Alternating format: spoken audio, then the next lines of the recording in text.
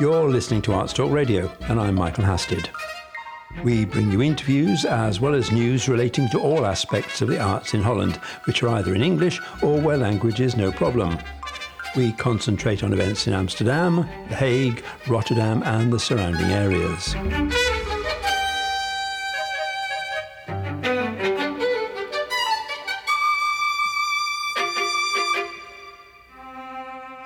Arts Talk Radio online. Interviews and features on the arts in Holland, in English. Mr. Ramesh, 26, with lovely legs. You'll make my boyfriend jealous. I cherished him with some chicken wings in a tuna fish sauce. I didn't say. This is not a flower arrangement. It is a booby trap. I was in the St. John's Ambulance Brigade. I'm not going to die. I'm going to get married. I felt a pack of sympathy for the dead. You give it to me.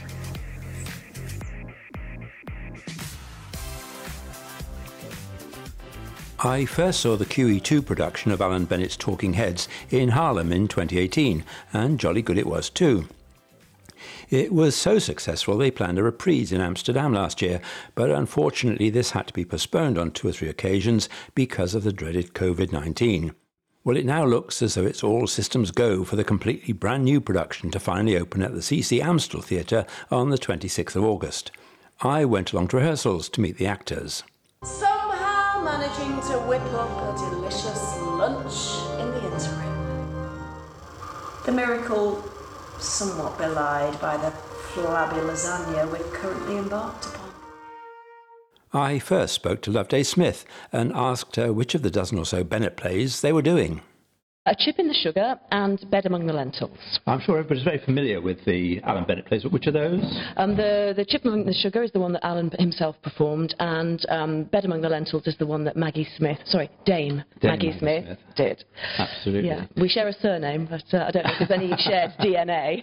So tell me about your company, this QE2 production. You're based in Amsterdam. We're based in Amsterdam, and we're an offshoot of Queen's English Theatre Productions, who've done a lot of things in Amsterdam, but we developed to take work outside of Amsterdam, English-speaking theatre, to what in England might be called the provinces. So what's your background? Well, I've been in the business for longer than I care to remember. And in Holland? In Holland, I've been here since 2013, and obviously a very different career here. I do a lot of presenting, a lot of voiceover. But yeah, back in England, I did a lot of theatre, a bit of television, a few soaps, that kind of thing. And what brought you to Holland? Oh, I fell in love with a Dutchman. Like you do. We met in France, and I was having a midlife crisis, and ran away to France and left London and left all my friends and left my then husband and met a Dutchman. And then this is the nutshell version, and then fell pregnant, and then we moved here. So that's kind of... And you were working as an actress all the time? Well, yes, the plan for me was to commute from France, but then, of course, when I suddenly found myself having a half-Dutch baby, all that had to be put on hold. So I thought I might teach. But then when we moved here, I discovered that there was quite a demand for English-speaking actors, and yeah, the rest is And history. quite a big audience as well. Yeah, very much so, very much so. It's great. I love working here. I love the direction that my career's taken me in here, because there's an opportunity to do lots of different kinds of work, from theatre like this, doing classics like Alan Bennett, but also there's a lot more sort of experimental stuff, art projects with a capital A. And do you speak Dutch? I do, yeah. Oh, you do? Plain beach, yeah. That's a trick question. Yeah, no. My partner's Dutch, and my son, of course, is fluent. Yes, yeah. My Dutch isn't brilliant, but it's okay. Okay, well, thank you for that. We are now joined by Mark Stanley, who is the other half of this production. And which play are you doing? I'm doing Chip in the Sugar. Which one's that? That's the one about Graham, who's a middle-aged man who's still in the closet, lives with his aging mother, and when she takes up with an old flame, he gets very jealous. I suppose this is understandable, coming from Leonard, because he's 65. Only he doesn't have any need for relationships. He's been had up for exposing himself outside Sainsbury's doorway. It's like Mother said. Tesco, we could understand it. And how long have you been working together? Well, actually, Loveday and I met because I cast her in QETC's production of One Man, Two Governors, and I loved working with her then. She's talented and she's got a lot of experience, and she's solid. She's really solid, and so that was a really, you know, when she said yes, she was interested in doing Talking Heads, and I was delighted. And also, Bed Among the Lentils is the piece that she's doing is my absolute favourite of all the Talking Heads, so I really wanted to do that one. You could go on forever doing these, really. I mean, how many was 8 or 12? There are 12, but officially only 6 of them are really available, because the second 6 have never been properly done on stage, officially, and you can't really get the rights for them, because I think they're sort of tied up by the television company or something. Okay. But people do them a bit sneakily, but we haven't. Now, Bed Among the Lentils was a very exciting piece for me to work on, because it's something that I've never tackled before. I tend to get cast as, well, I used to get cast in sort of slightly more glamorous roles, and Susan is Good Time Girls, and it's very interesting. I mean, I do a variety of roles, but she's very contained, Susan, and she's got all this emotion bottled up, and I mean, I won't do any spoilers, but her, you know, you think her life's turning around, but it turns around, but she's still trapped, you know, and it was a very interesting role. But the wonderful thing with Bennett is there's not a bad word in it, and it's beautifully written. Very pushed to mess it up. So well written. Yeah, yes. We love the text, and we love Bennett. So what's your background here? How long have you been in Holland? I've been here 20 years. Wow. I've always been doing theatre, but I've worked a lot in the corporate world as well. But the last 2 years or so, I've been really focusing a lot more on theatre, which is why I had time to do QE2. It is a bit of a joke, QE2, because it does refer to the cruise liner that travelled around taking you to things.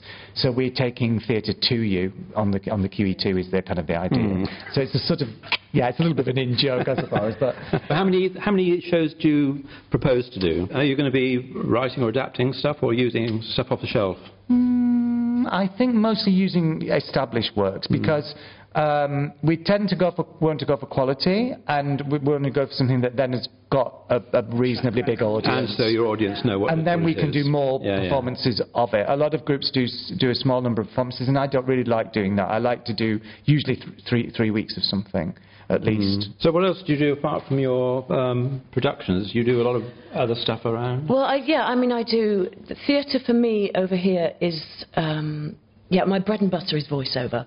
I do a lot of voiceover. I do a lot of presenting, and that's what kind of pays the bills. The theatre, I love doing it. Theatre's my first love, and it always will be. But I'm never going to retire on theatre. Alas. The actors can't afford to, can they? No. We just keep going until we stop being able to remember the lines. Okay, well, I think that will do. Great. So thank you both very much, and we shall look forward to seeing Talking Heads. Yes.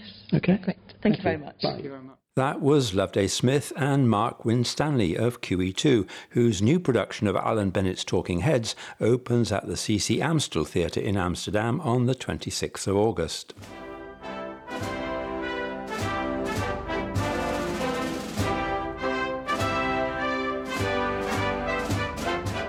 Folks, if you're looking for a great publication, Arts Talk magazine. They talk about the arts, and it is so great bigly.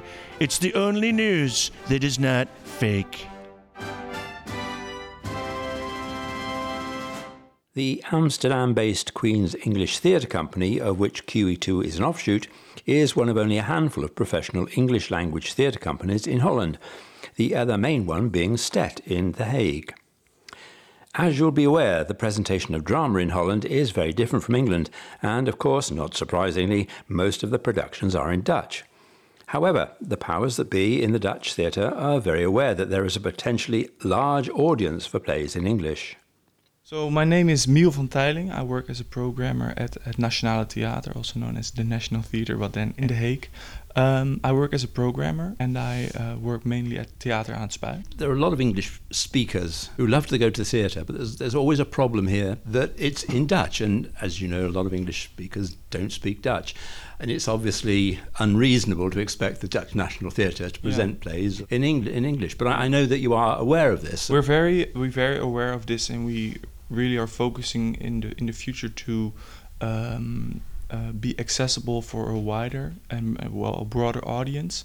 So we're like developing new programs and also thinking about how we can be more accessible for like an international audience and also for people who don't speak Dutch, because like I think like 90 to 95% of the theater shows that we present and also create are like very text-based, and that's also like in Dutch. I mean, all theatre is text-based, and as I said, it's unreasonable to expect the Dutch National Theatre to perform in English. Yeah.